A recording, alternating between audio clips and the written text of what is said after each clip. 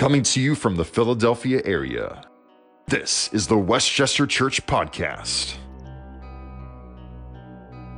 Check us out at westchestercfc.com. westchestercfc.com.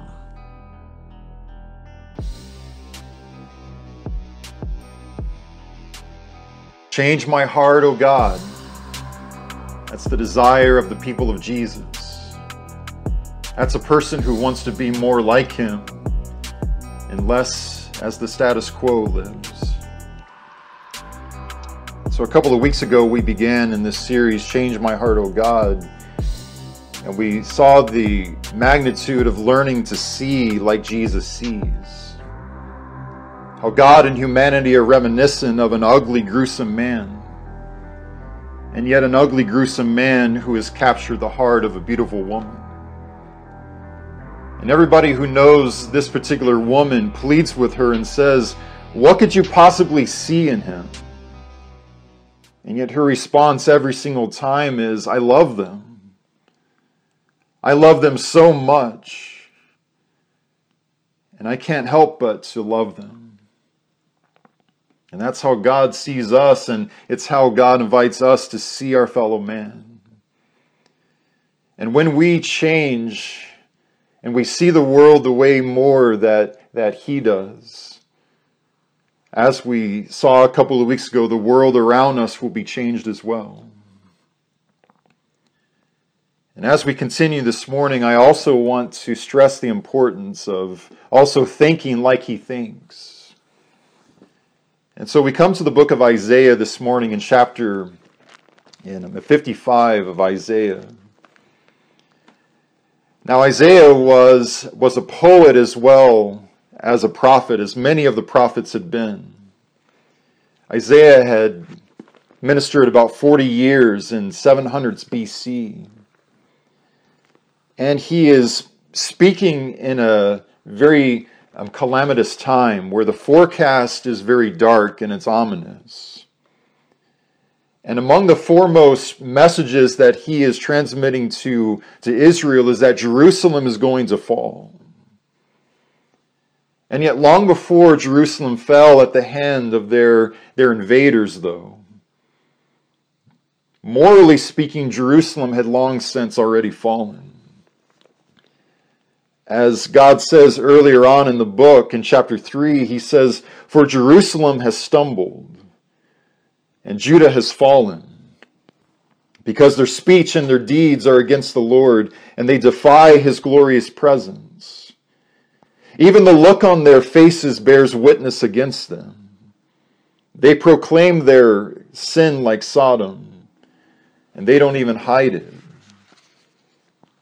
And so what we see all throughout the book of Isaiah is the demise of this once great nation of God's people, and how they have utterly lost themselves in injustices and in idolatry and in corruption of just about every kind that we can imagine. And so that's what's going on all throughout the book of Isaiah. But what I love about our God, though, is that even with the most ominous of forecasts, God is a God of infinite grace and mercy. And that's because even though this is what it was like in the days of Isaiah, we find interspersed with all of this darkness, good news of great joy, of a powerful one who would come to our rescue. And all of us, of course, know that Isaiah is speaking about Jesus so often.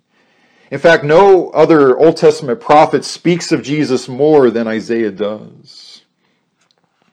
In chapter 9, he's called the Wonderful Counselor, Mighty God, and the Prince of Peace. In chapter 53, he is the suffering servant who will bear all of our grief and who goes as a lamb to its slaughter. Then in our text this morning in chapter 55, he is the covenant maker who gives us something to truly live for.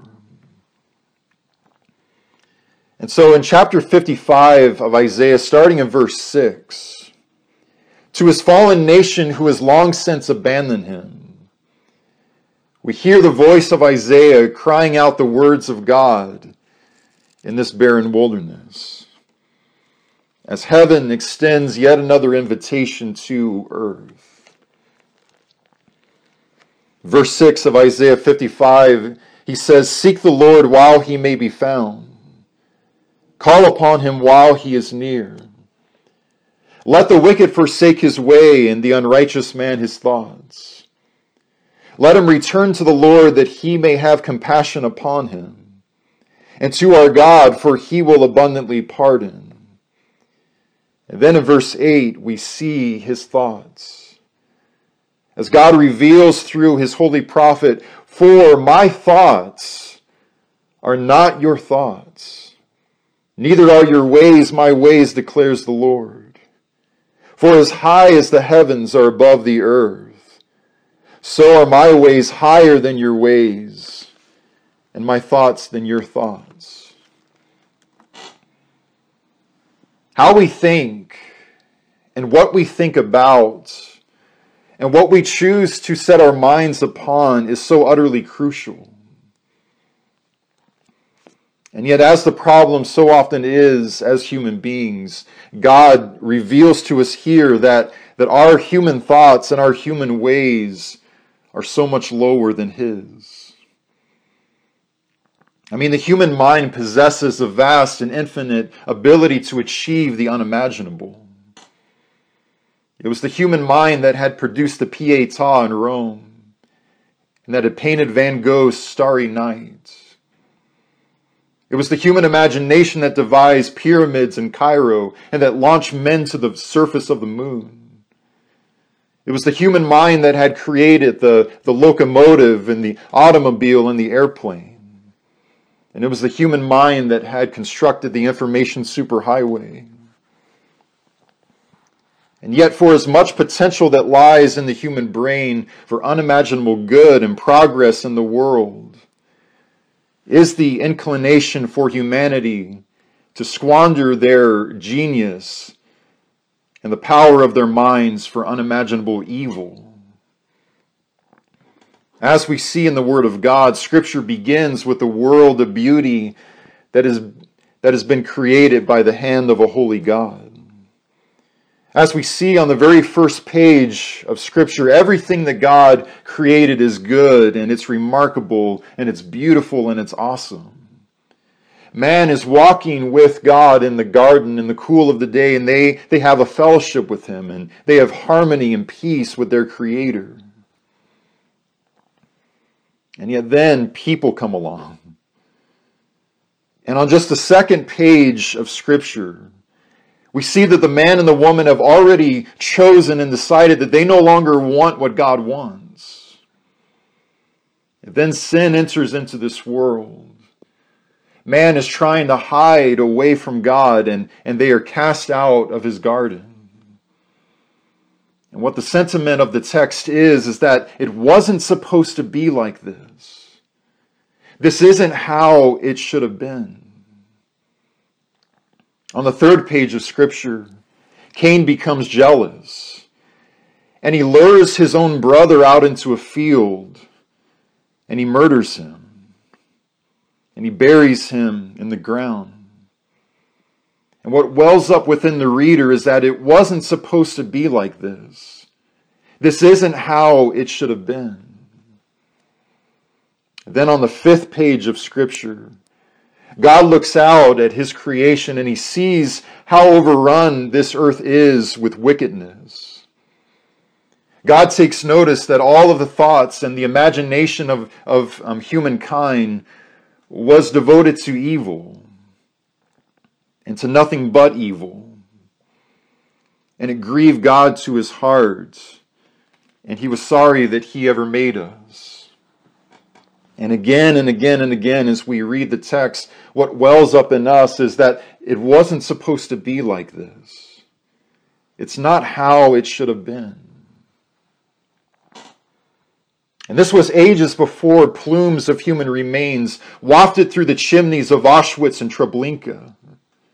It was before the mushroom clouds shook the Hiroshima and Nagasaki skies. as elderly men and pregnant women and little children melted to a smoldering death far down below. It just seems like no matter who we are or what generation we have come from, each and every human generation has a reel of traumatic and ghastly visuals that play within our minds. Just about all of us have scenes of human beings being blasted by fire hoses as if they were animals. Of the airplanes that once revolutionized our world, now crashing into high-rises. In so many ways over, we have raped this earth, and we have distorted all of the goodness and the purity that was within it. And all because someone had to get theirs. Somebody had to make a quick buck. Somebody had to feel as if they were superior and more powerful than somebody else. And as we think about all of the potential that our minds unfold, I mean, there's just so much wonder that our minds are capable of thinking. And yet the tragedy is that far too often in the way that we choose to think, the theater of the human mind is used for hatred, for unforgiveness, for ungratefulness, and for worry. And in so many ways, we likewise cry, it wasn't supposed to be like this.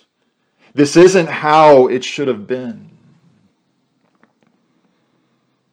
And even though it is a part of my human nature and I am a very active participant in it, I don't want to have a mind like this anymore. I don't want to think like this any longer. And to anybody who also feels the same way that I feel, gratefully there is one who is far greater than we are, who rushes to our rescue. And so the bad news is for us this morning is that our thoughts are far lower. And yet the good news of great joy for us this morning is that God's thoughts are so much higher than our thoughts. When Jesus walked this earth 2,000 years ago, the way that he thought and the things that he set his mind upon were so foreign to the way that everybody else thought. I mean, Jesus walks into a house where a little girl had just died minutes earlier. Understandably so, everybody is weeping and they're wailing. And yet Jesus walks inside this same exact atmosphere and he's just squinting at everybody. And he announces to everybody in this house, why are you crying? She is not dead. She's just over there taking a nap. She's just asleep. And everybody thinks that he is out of his mind, but Jesus was absolutely right. As he raises this girl who's about 12 years old, brings her back from the dead, and she returns to her loved ones. And it very quickly became the expression that the church uses whenever a faithful one has departed. She's not dead. He is not dead. They are just asleep. And that's because life in this world, as long as it may appear to us at times, is nothing but a dress rehearsal for eternity with Jesus. I think about the times when Jesus was very vulnerable in his flesh, and he was tempted by the adversary in the wilderness. Just as we also are tempted by the adversary in our own weaknesses. And just as we also experience, these were enticements that Jesus actually wanted to indulge in the heat of the moment. Jesus was very much tempted to perform miracles that only served and catered to his own self. And yet he quickly thought, though, and he set his mind on the things above, and he remembered that is not the mind of Christ.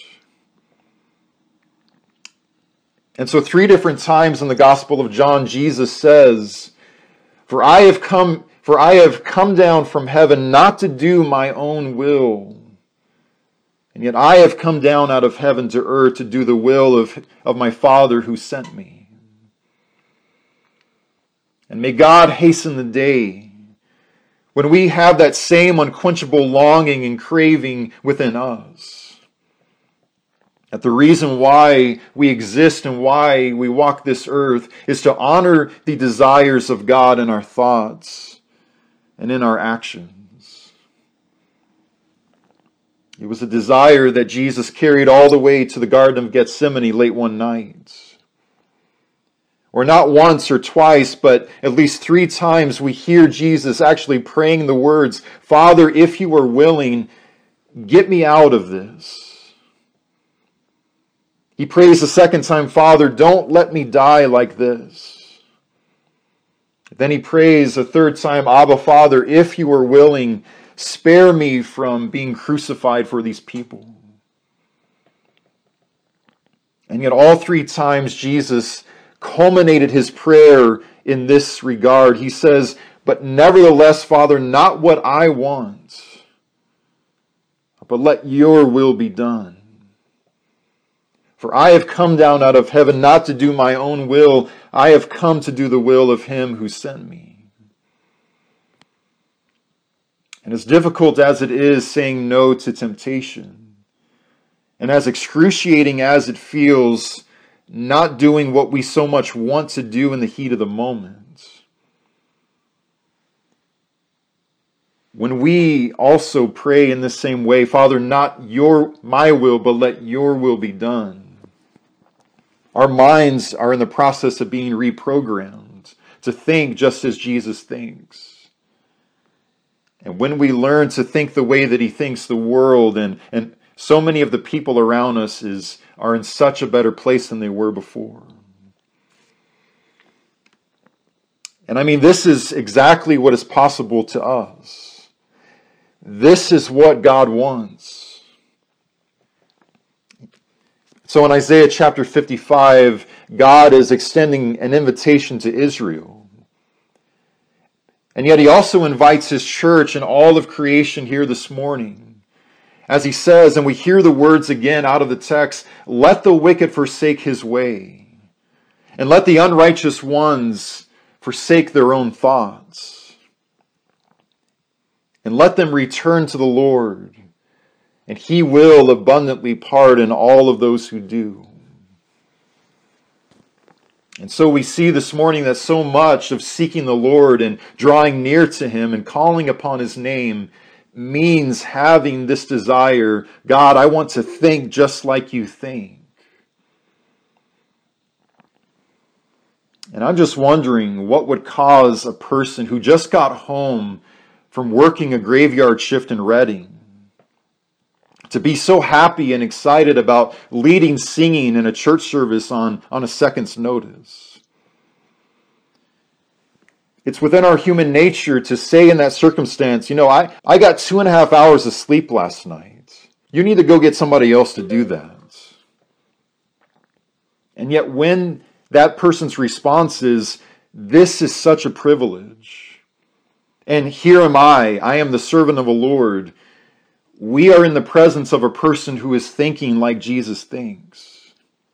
I mean, what would cause a group of people to see someone else who is having trouble finding a job, or a woman who needs a car, and we decide and we get together and we get very excited about helping these individuals, and we give them a $300 gift card to the grocery store at Christmas time, or we hand them keys to a used car. In so many ways, it's within our human nature to judge people and to jump to conclusions about why they are struggling or why they can't find a job and say, that's their own problem, that's not my problem. And yet when the response is, well, of course we need to help these people because, after all, if we were in their shoes, that is exactly how we would want to be treated. Amen. And when we learn to think in the way that Jesus thinks, He transforms the theater of our minds into a theater of the mind of God and of the divine. And when we learn to think in the way that he thinks, the human mind is now all of a sudden being used for indescribable good and beauty in the world. Amen. And now we are being surrounded by people who are thinking like Jesus thinks. And that is the beauty of his church.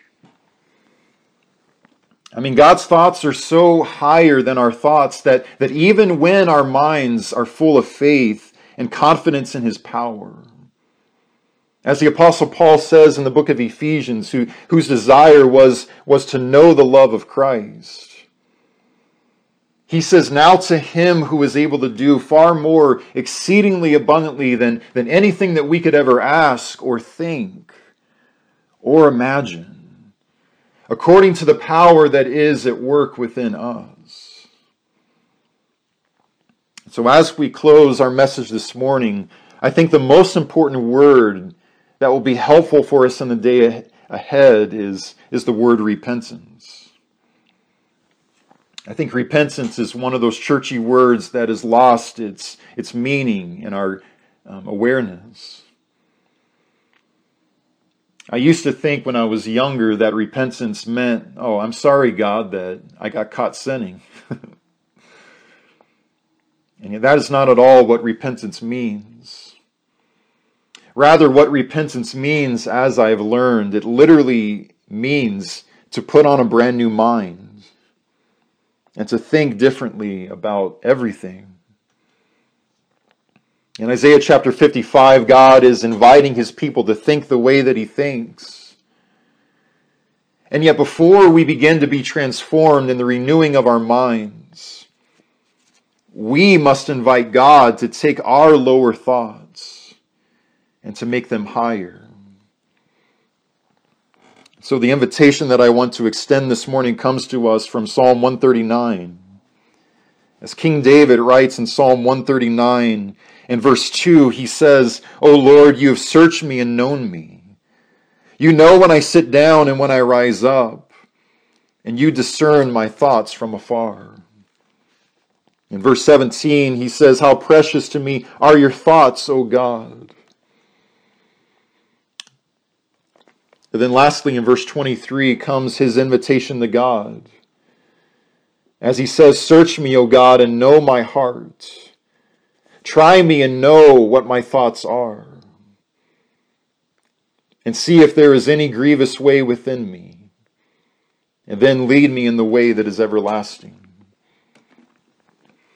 And if we could reach the point where every morning that we wake up, we extend God this identical invitation.